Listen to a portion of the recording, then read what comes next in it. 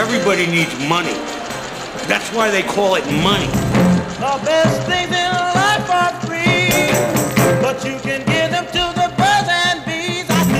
From Fool Global Headquarters, this is Motley Fool Money. It's the Motley Fool Money Radio Show. I'm Chris Hill, and joining me in studio this week from $1 Million Portfolio, Jason Moser. From Motley Fool Pro and Options, Jeff Fisher. And from Motley Fool Deep Value, Ron Gross. Good to see you as always, gentlemen. Hey, how you doing? We've got the latest earnings from Wall Street. We've got two apparel retail stocks going in opposite directions. And as always, we'll give you an inside look at the stocks on our radar.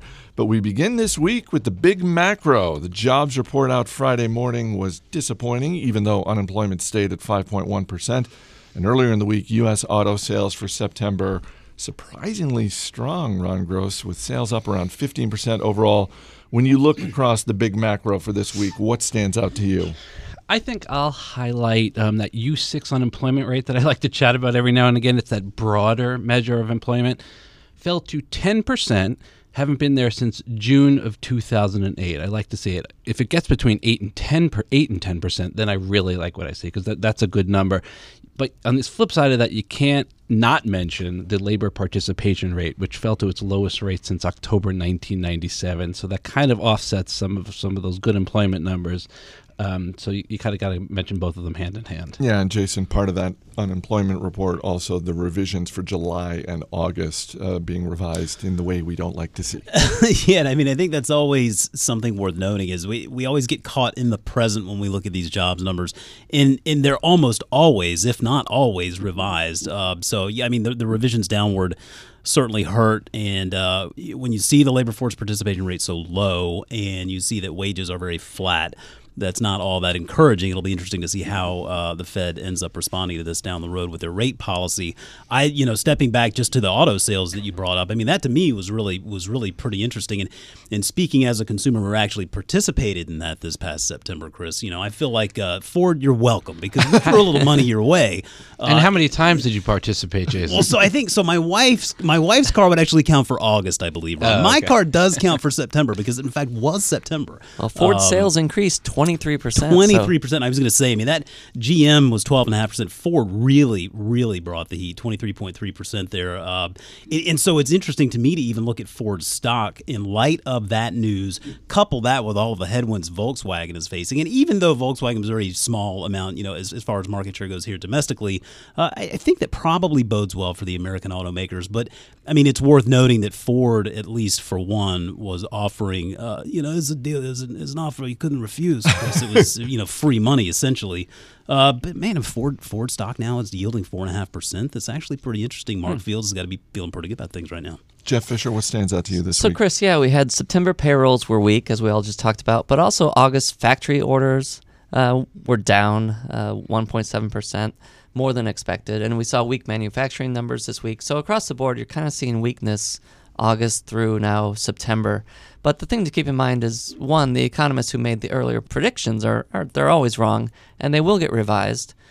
In this case, revised lower, which was unfortunate. But the final thing to keep in mind is we're backward looking, and the market is forward looking. So in a way, it's good that we just had some weakness. We've already gone through it. Hopefully, we'll get stronger going forward. So do we think no rate hike this year? I was just going to say, what does this all boil down to? I think the people who are saying, well, we're going to see a rate hike in October, I think they're very quiet. Yeah, we'll see. I think I had said the next time around we'd see one, but I don't know. This might be pushed. I'd be surprised at this point. Yeah, I think you want to be looking to place your money on a rate hike in 2016. Yeah. Costco's fourth quarter profits came in solidly above expectations, but Wall Street seemed unimpressed, Jason Moser. Stock flat for the week. What gives? This is a good quarter. So, yeah, I mean, you're right, and Wall Street maybe doesn't seem impressed based on the reaction. I think that Wall Street has consistently been impressed with Costco. I mean, the stock is performing very well based on its growth prospects. And that's actually something we've been kicking around over at MDP a good while now here, is that while Costco brings in great numbers and they have a number of stores out there, it's a total of 686 stores worldwide. 480 of those are in the United States. And so the question we have that continues to kind of linger is, are they going to be able to bring their international presence up to parity with their domestic presence? Management believes that they can. It will take some time to do. I'm not necessarily sure that's so realistic. The deal with Costco is, I mean, they bring in a lot of money with those membership fees, and then they're able to offer those rock bottom prices. Gross margin actually improved a little bit, but they saw some headwinds with gasoline prices being so much lower than they were a year ago. Costco is a wonderful business. It's trading at about 25 times forward earnings, which, for a business that's not lobbing up that kind of growth, it starts making you wonder if this isn't a little bit overpriced at this point. Yeah, I was going to say, I think that's fair from a valuation perspective. I think it is the kind of company you can hold as one of, we like to say, a core holdings, and you probably do pretty well over time, certainly on a risk-adjusted basis.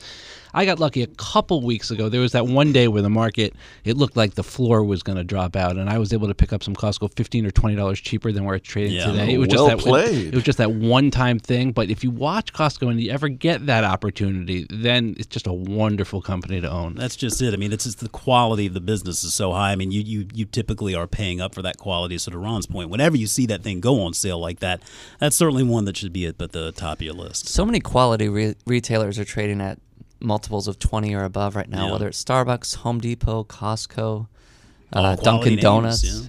Well, maybe not as quality. They're Dunkin'. Not Dunkin'. I got to throw that in there because we're talking about it later. We'll get to that later in the show. But, what that's telling me is the market really believes retailers, consumers, are going to remain strong or get stronger going forward. Sure. Alcoa kicks off earnings season next week, but making headlines this week with the news that it is splitting into two separate companies. One is going to be focused on upstream activities and will be named Alcoa. What do you mean by upstream? What the heck?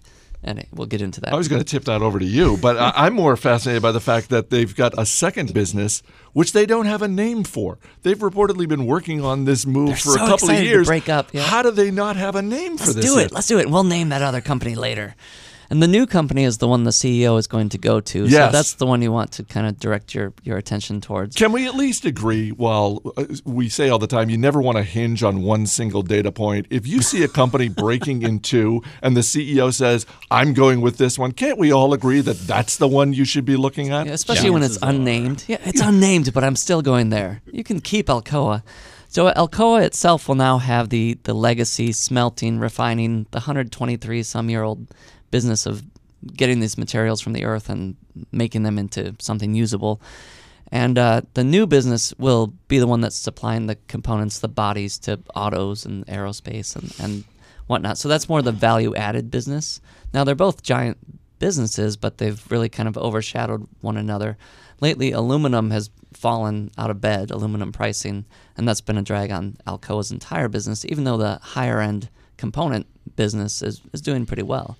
So by breaking this apart, they're hoping to highlight the strengths of the component business and let the aluminum business just wither away. And the other business should do well as well because they can take out costs and just really focus on the commodity side. Maybe that's the name, the other one.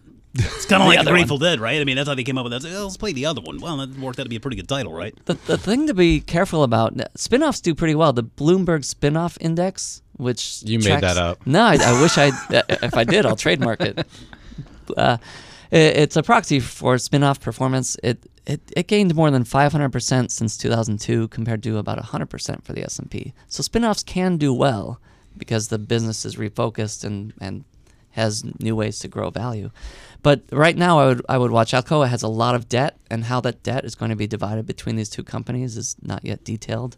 Heck, the name isn't even detailed. Yeah. So Still some questions to be see. answered. Yep. Shares of Twitter, very much a roller coaster this week on reports that co-founder and interim CEO Jack Dorsey is going to get the word interim removed from his title. But, Jason, Twitter's board of directors has yet to confirm that.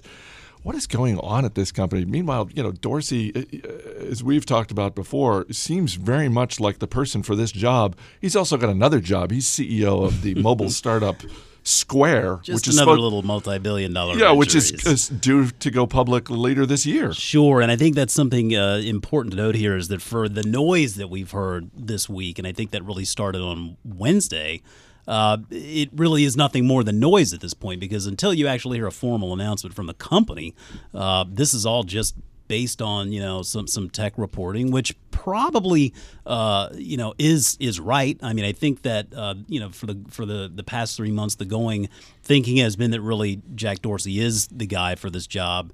I agree with that. I mean, personally, for me, I think it's important that a founder get back into the driver's seat here and really kind of help steer this business forward. I've certainly seen as a user of Twitter, there has been a lot rolling out here in a short amount of time. 3 months seems like a really long time to go without a permanent CEO. It's worth noting, though, that Satya Nadella, it took about 6 months to get him into Microsoft, too. So this isn't abnormal. So who knows when we actually will see a formal announcement. If we see a formal announcement, I think we will. And at that point, I think that we will see this shake out to where Jack Dorsey will be the CEO, Adam Bain will be the COO. You'll have Anthony Noto as the CFO. They'll have a bit more of a conventional leadership structure there, and it sounds like they want to get up there and shake the board up a little bit to actually make this a board that is doing something. It seems like you could probably go through right now with a stethoscope just to test if they actually have a heartbeat, because it just seems like they're sitting on their thumbs. Don't you think, though, that if this does play out the way you've said, then the clock starts ticking and they've got maybe a year to show some serious results before people start saying this company either needs to be acquired or just go private? Yeah, potentially. I mean, I think that when you look at what Twitter has done thus far, it's not a question really of monetization. I mean, they are growing their revenue. That's good, because they don't appear to be making money. Well, yeah, I mean, I think the profitability obviously will come as the business matures, but I do think you're right. They will have a limited amount of time to really sort of help change the narrative there, and I think they'll be successful doing that, because I think that last month's or last quarter's call where Jack actually participated for the first time, it did seem to be there's a sense of urgency there that hasn't been there before, and I really do think that that this will be something they'll focus on here immediately. Coming up, we've got apparel, retail, and donuts. What more could you possibly need? Stay right here. This is Motley Fool Money.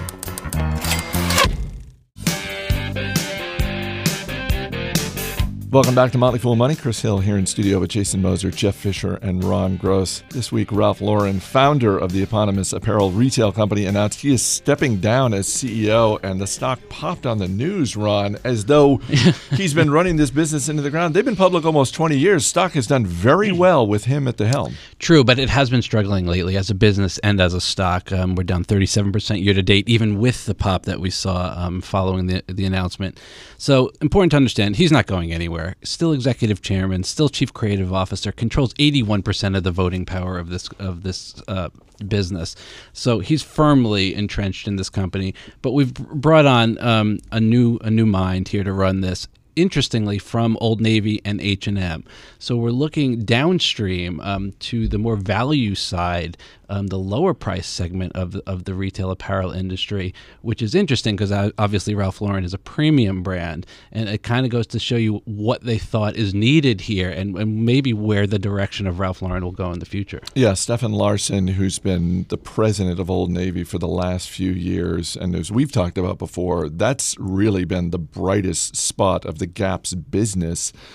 And Wall Street appears to agree, because not only did Ralph Lauren stock pop on the news that Larson is going to be the new CEO, the Gap's stock fell through the floor. I mean, there's basically a 20% differential between these two stocks this week just because of Larson. Yeah, a well-respected guy. Obviously, he wasn't on my radar, to be honest, to any major extent. But he's got to feel good. He's got a challenge in front of him, which I hope he thinks is exciting. I'm sure he does.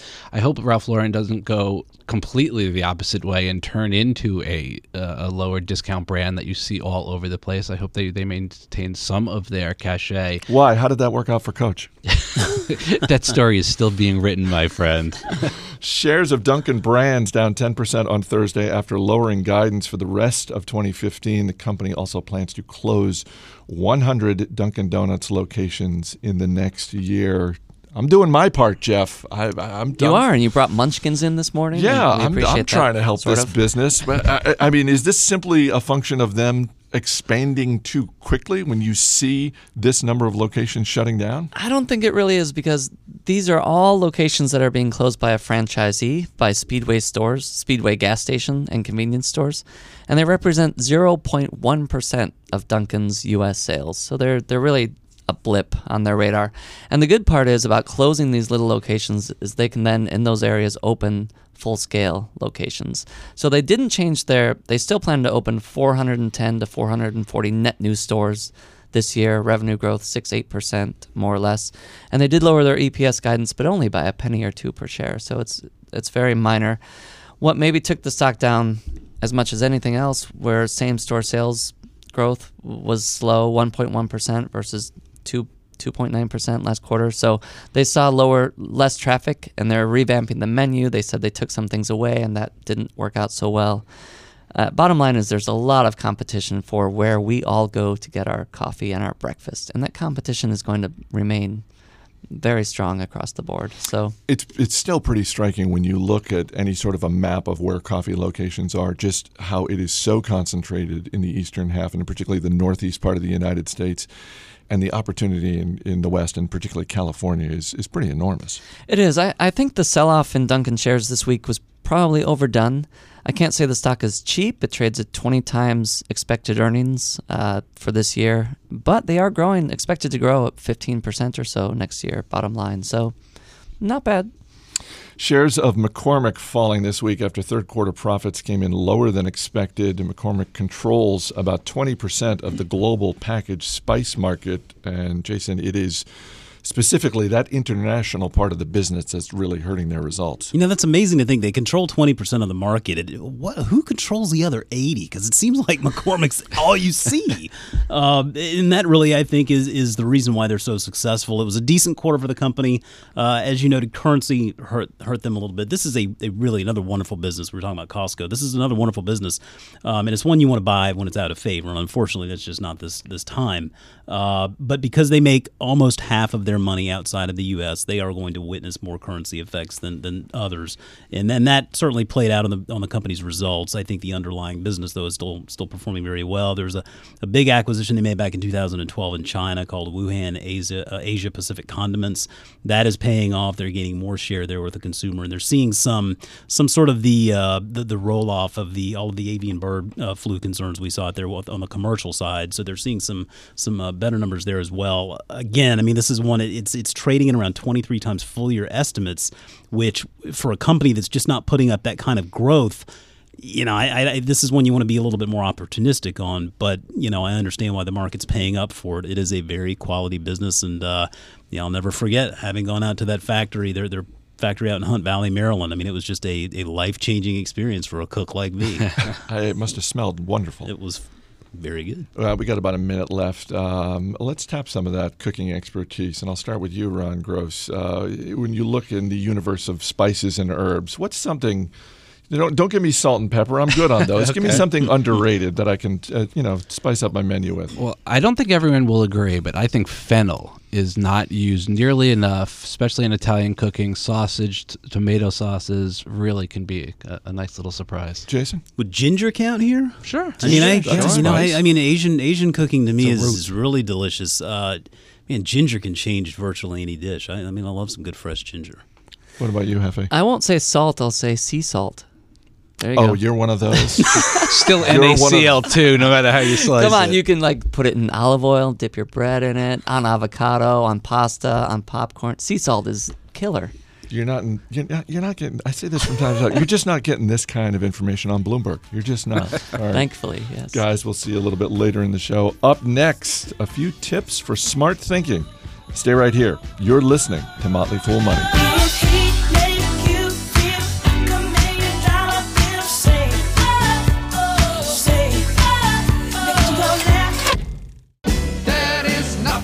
Wonderful as money. Welcome back to Motley Fool Money. I'm Chris Hill. Malcolm Gladwell calls our guest this week the most influential thinker in his life.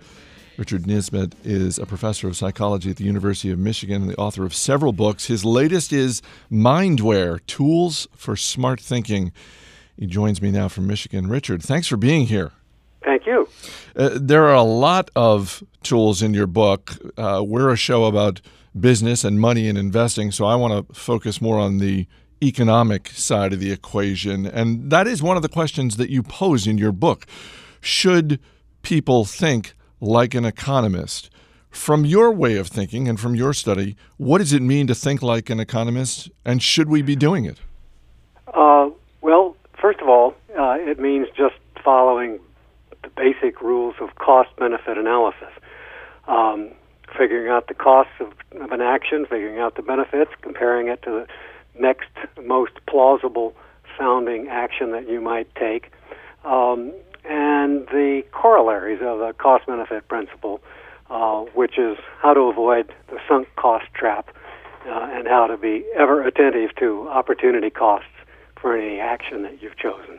If it's a tremendously important personal decision, it's worth spending a lot of time. But here's where psychologists enter the act. And one of the things that interests me most is the way that economists and psychologists can play off one another to get improved decisions. Psychologists think, certainly I think, that the best decision theorist for important personal decisions is Freud, who said in matters of love and work, the unconscious should decide. So, bottom line, the more important and personal the decision is, the more important it is to do the cost-benefit analysis, and the more important it is to throw it away and sit on it for a while. Think about it. Let your unconscious do the work, because we know that the unconscious really does a lot of things better than the conscious mind, and making choices is one of them. Let's talk about the principle of sunk costs, because that's something we run into as investors from time to time. If I'm buying a $12 ticket to go see a movie and 30 minutes in, the movie's no good, should I walk out? Because I got to say, I'm a movie fan, and I can count on one hand the number of times I've walked out of a movie. Right. I think few of us walk out of movies at all, and economists would say so much the worse for us. Economists, I should say, I've studied how economists actually make decisions in everyday life, and they are a different species from the rest of us. I mean, they do walk out of movies. They do leave expensive meals uneaten. They abandon projects that they spent a tremendous amount of time on. They cut bait. And let me give an example of what's of a kind of sunk cost trap that most of us are going to be so likely to fall into. Suppose you bought a ticket for a basketball game a month ago. You paid $100 for it. Tonight's the night of the game, but the star's not playing. Nothing hangs on the outcome of the game. It started to rain cats and dogs, and you have to walk 6 blocks to the subway. You're going to say, gee, do I really want to do that? But there's a compelling feeling you don't want to waste that $100. And the economist says, honk, wrong. You can't waste that $100. You don't have it anymore. You're framing the problem wrong. And the economist's motto, which is very freeing, I think, is the rest of my life begins now. I mean, you can't get that money back. You can pay twice. You can pay once for the ticket and once for sitting there watching a boring game. And that's why they walk away from things they put a lot of time, energy, or money into. And they're right about that. One of the things that comes up in your book time and time again is the many different ways every one of us is affected by unconscious cues. It can be the color of the paint on the wall in a room. It can be something as simple as having coffee on a first date as opposed to having a cold drink, and how that can affect your mood. Are you surprised by anything you've come across in your research, or are you experienced enough now where anything is fair game in terms of the way unconscious elements can affect the way we make conscious decisions? Let me start at a top level on that and say, in my recent thinking, I've decided that the main story of psychology of the last 150 years is that we keep discovering how small the fraction of mental life is that we're aware of, that we're conscious of. It just gets smaller and smaller, which is scary in some ways. You referred to, if you and I are communing over coffee, we're going to think the other guy's a pretty warm guy. Why? How nice to meet such a swell fellow. If it's iced tea, well, I don't know. It was kind of a cold fish. So there are these. There's a huge range of stimuli that we are responding to. It's absolutely vast all the time. The unconscious mind is super efficient at parallel processing. The conscious mind is a unitary, single, narrow channel, and the unconscious is constantly perusing the environment, referring to us things that we need to know about. Unfortunately, some of the things that it tosses into the stew are things we shouldn't really be attending to. And psychologists now, it's really it's all the rage to show these dinky things that have an impact on us that are embarrassing. So, the more importantly, though, are the things that really are chronically important and often the major determinants of our view, not just a little bit of body English putting on it by the warm coffee versus the cold tea, but and that's our failure to recognize the power of social influence. We do things to a huge extent just because other people are doing them, which, by the way, isn't a bad rule of thumb. I mean, there's wisdom in crowds, and we maybe should be doing that. But I started playing tennis a long time ago and noticed everybody else I knew was playing tennis, and then I lost interest, and then I said, geez, the tennis courts are kind of empty these days, and I bought a Saab automobile, and my friends had them, and you're simply not aware that that's why you're doing things, is that because other people are.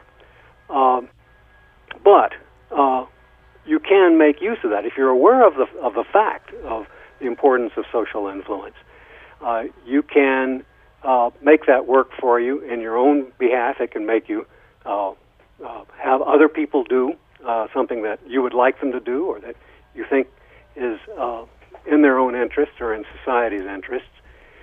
And social psychologists now have got a lot of tricks that are really socially beneficial that take advantage of this. For example, the state of California has saved hundreds of millions of dollars in energy costs by hanging tags on people's doors, the ones who are using more electricity than their neighbors, saying, you're using more electricity than your neighbors, and the use drops down. Billions of tons of CO2 have not been put into the atmosphere because of this simple gimmick. Last question, and then I'll let you go. For anyone listening who's looking to just get better at how they view the world, how to solve problems, what is one concrete thing we can each do to become smarter in the way we think? Well, I'm going to return to that point that I've decided is the major lesson of psychology, and that is the size and role of the unconscious. Because just as we're finding that, we're doing things because of unconscious stimuli that we probably wouldn't want to influence us, we're discovering that the unconscious is really a better problem solver in some respects than the conscious mind. There's a lovely book of essays collected by Brewster Gieselin, by the most creative thinkers in history, writers, artists, scientists, mathematicians, and that they're saying how I did it, my great accomplishment, how that came about. In every case, it was not while the person was sitting at the desk working on the problem. It was when the problem was not in the conscious mind at all. They were on vacation, and they put this, Poincaré says, I put my foot on the step of the bus, and I suddenly realized that the transformations of the Fuchsian functions, et cetera, et cetera. I was at a backyard barbecue, waiting for my hamburger and thinking about the sunset, and it suddenly hit me out of the blue. Well, what has that got to do with the rest of us who are not geniuses? It has everything to do with it, because the unconscious can solve problems that the conscious mind can't, but you've got to do the homework for the unconscious mind. If you say, "Oh, I'm going to do this project. I have this project in mind. I'm going to do that somewhere down the road." Sit down now and think about exactly what the project would be. Sketch what a solution would be. Start writing something. If there's a writing project, which may be junk, but get something down. The writer John McPhee, who's a wonderful writer, writes a lot for the New Yorker, says the best thing to do is write a letter to your mother telling you what you're going to do. And that sets the stage. It brings the issues to the fore, and now the unconscious will start working on it. And the sort of mundane problem solving I do, if I wait till the last minute, for example, to create thought questions for a class, they're not going to be very good. The class is not going to go all that well. If 3 or 4 days in advance, I sit down and say, well, what are the main points of the readings? What would a couple of questions look like? That doesn't sound great, but I mean, maybe something can come of it. Then I sit down when I'm at the deadline. I've got to produce something, and it feels like I'm taking those questions by dictation.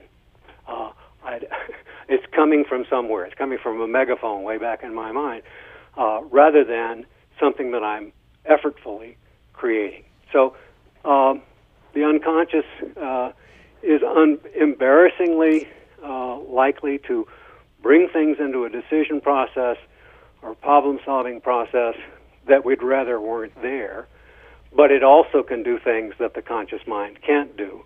It can make decisions better than the conscious mind left to itself. It can solve problems better than the conscious mind left to itself. The book is Mindware: Tools for Smart Thinking. It is available everywhere. Richard Nisbett, thanks for being here. Thank you. You better think about what you're trying to do to me. Think, let your mind go, let yourself be free. Coming up, we'll give you an inside look at the stocks on our radar. This is Motley Fool Money. As always, people on the program may have interest in the stocks they talk about, and the Motley Fool may have formal recommendations for or against. So don't buy or sell stocks based solely on what you hear. Welcome back to Motley Fool Money. I'm Chris Hill, and joining me in studio once again, Jason Moser, Jeff Fisher, and Ron Gross. Let's dip into the Fool mailbag before we get to the stocks on our radar. radio@fool.com is our email address. From David Lee in Australia. Longtime listener, first-time writer.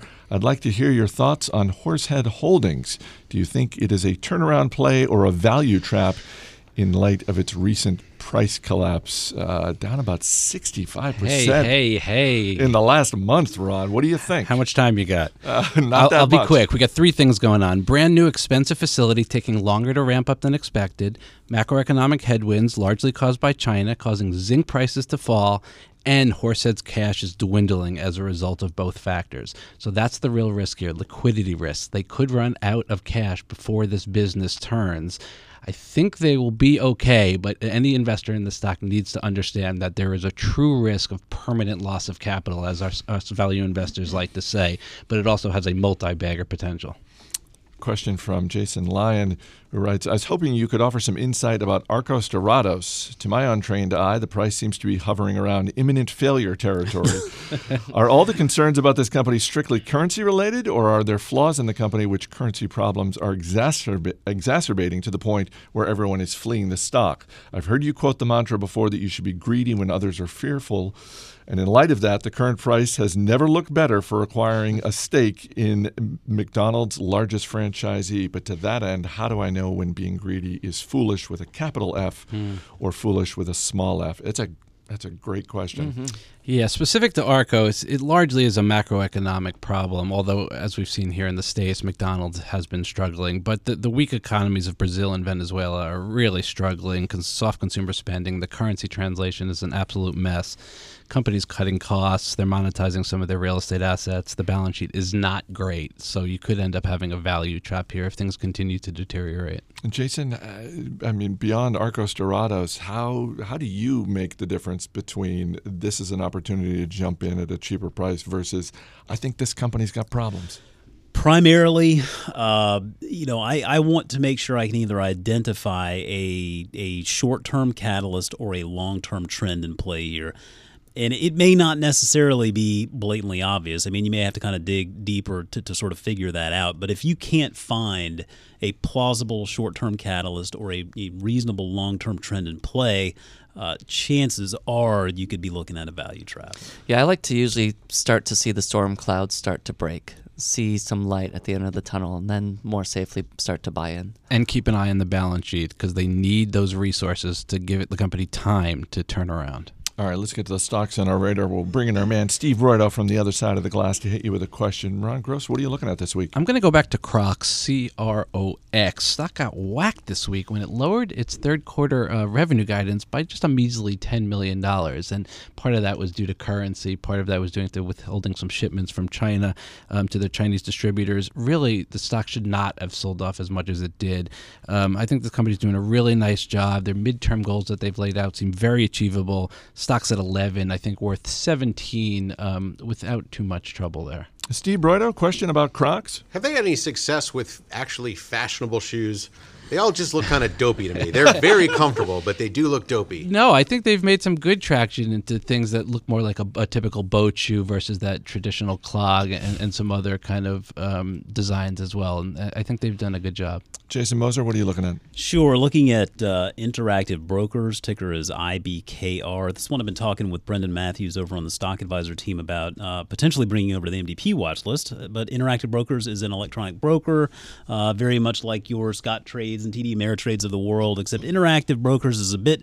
It's a bit less fuss and really all just about this platform and volume. They're trying to really attract the traders that are trading in large volume day in and day out.